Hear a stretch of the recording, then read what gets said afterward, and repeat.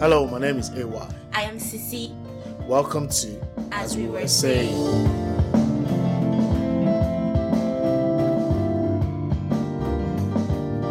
As we were saying.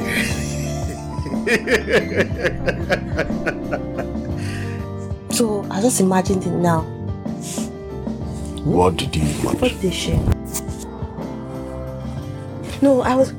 No, you saying something. I'm saying no, because I was excited. You're not serious.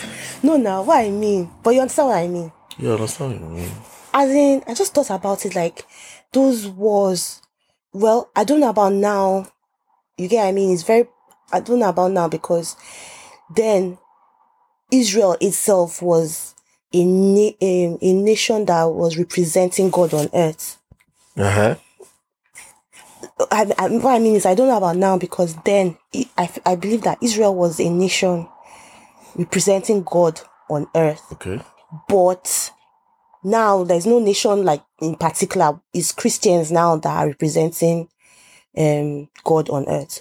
But then when I believe I don't know, I just had that flash, like I just saw like Joshua them fighting wars, against maybe like the Philistines, and I just sensed as if like there were angels that were also fighting the other demonic this thing on the other side. Mm-hmm. So like it's as if like when you're seeing let me give the example of because it's Marvel that's coming to my head, like when they were all running and then the other side were like but then in that these ones are just running, there's also angels are running and then the other people are running I don't know, that's what came to my mind, like, and then you just be there fighting. And because you see that sometimes they'll say that there are some wars that happen that they didn't even lose anybody. Yeah. Do you get what I mean? Like nobody died in that. That's the probability is like, wow, how can that happen? A whole 1 day or 3 day campaign and nobody from one side was killed. So somebody is fighting on their behalf. No, I'm not talking about the ones that it was obvious that God was fighting for them, like the one that he was throwing stone from heaven, those ones. But really, I just thought about it now and I just imagined like some of them might even have been looking like they were Israelites. Do you get? And they were fighting. Wow. I don't know, that's what came to my mind. Yes, I think it's a good thing that came to your mind. It's interesting that she's asking about angels just when I was asking myself about angels. Because but the question I was just asking, I was like, because when they came and Lot was begging them or asking them or insisting, whichever way you want to put it, that they should come and stay in his house, they already had instructions that when you go to this thing, sleep in the city center and then observe what is going on. Only for Lot to come. Even meant to sleep safe. But I mean sleep, like sleep, quote unquote, that's where they are going to sleep that night in the city center. You understand? Obviously, you cannot sleep and observe. Well, I mean, like that's where they are going to spend the night in the city center. And I think maybe that's how a lot of people used to stay in places like that. Maybe they went to visit. That's how the town's hospitality used to be to some extent. So you stay somewhere and someone passing will now bring you in, because they did it for that other guy in Judges as well. The later had to cut his concubine into pieces. No, it wasn't. It wasn't somebody that they didn't do it. Not that they did it. No, I'm saying the same concept of drawing people in. Okay. Just that aspect. That was just. Okay. Because I know that they did not bring him in. They were not hospitable to that. No, just that old man that just said, "Come in and stay with us." But that old man, I thought it was the father-in-law. Okay, no, it was the old man. Yeah, because at first the father-in-law didn't want to allow him to go. Then eventually when the father-in-law allowed him to go, then he got to that town, and then it was like really late. Then the old man now allowed him to come in. Then those people now came and yeah. So, back to what I was saying about Lot, that I was thinking about the change of mind of the angels, because when Lot was insisting that they come, it's as if like there was a quick message to message to everyone. This guy is insisting that we what do we do? They beamed headquarters. Yeah. And then you're like, okay, fine, let's go to your house. So I was just thinking about that. Just then I was like, did God change his mind? Do you get? As in, because that was the instruction that was given to them. So I was just thinking, did God change his mind just then? And then he now went to...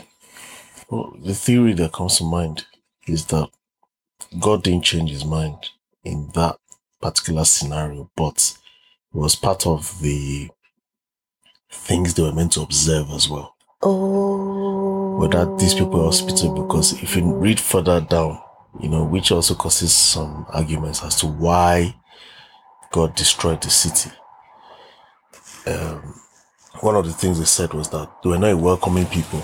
So that I think that might have been a test of welcomability, if there's any word that exists like that. You could have just said hospitality, right? So yeah, I think sitting down there to see who will welcome them, or if people will compete to welcome them. It's interesting how times have changed. No, I'm just thinking about it like now. That's why we are supposed to be led by the Spirit too, because under normal circumstances, I'm speaking for myself, not for the whole Christian world and everything. If I'm passing through city center and I saw somebody, I'll just pass. Do you get? It won't cross my mind. I mean, even I'm talking about if it was late in the evening. It won't cross my mind that I'm supposed to talk to this person, or I'm supposed to bring this person to my house because he doesn't have any place to stay. Do you get what I mean? That doesn't cross my mind.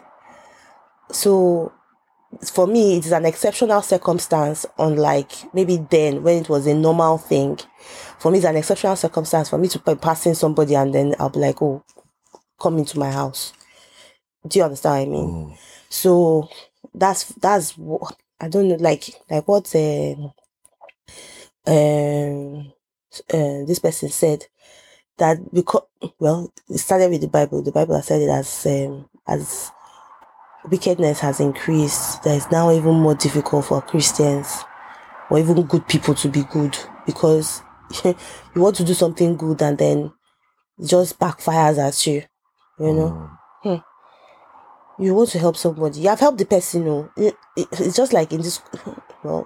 What I heard, it has not happened to me, and I pray it doesn't happen to me. But like, you want to help somebody, like drive the person. You see the person this thing, you now say, let me help you and drive you, and then there's an accident. It's you that they'll come and harass, that they'll come and sue you, and then you're not like, I was even trying to help you. It's true. You want to help somebody, and then the thing maybe does not go well, or maybe they didn't get what they wanted or something like that. Then they just turn around and accuse you and sue you or something, and you're like, and then so it makes it more difficult for you to help the next person. So even if it is something as simple as, please lend me money. Though money is always can cause issues, but let me just use that one because that one has come to my head. You even if somebody comes and says, let me lend you, please can you give me money, I'll give you back, and then you now wait for the person to give you back and the person never gives you back, and you really needed it. Like what happened to me, I told you, did I ever tell you that I lent this guy money years ago, and I told him it's my this money or utility money, is my electricity and this money, all of them are saying, okay. I sent him, let me see if I can even find the message. I sent him a message. He didn't reply. I was like, I thought we were all brethren. Oh Lord. Wow. Let me look for it. That's entertaining angels. Who? You entertain an angel. How? But the angel didn't come. That's the fake angel then. That's the case. Hey, dark angel. I come in peace. Oh my days.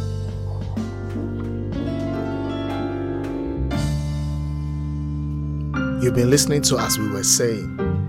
Do not miss the next episode. Have a great day. Cheers.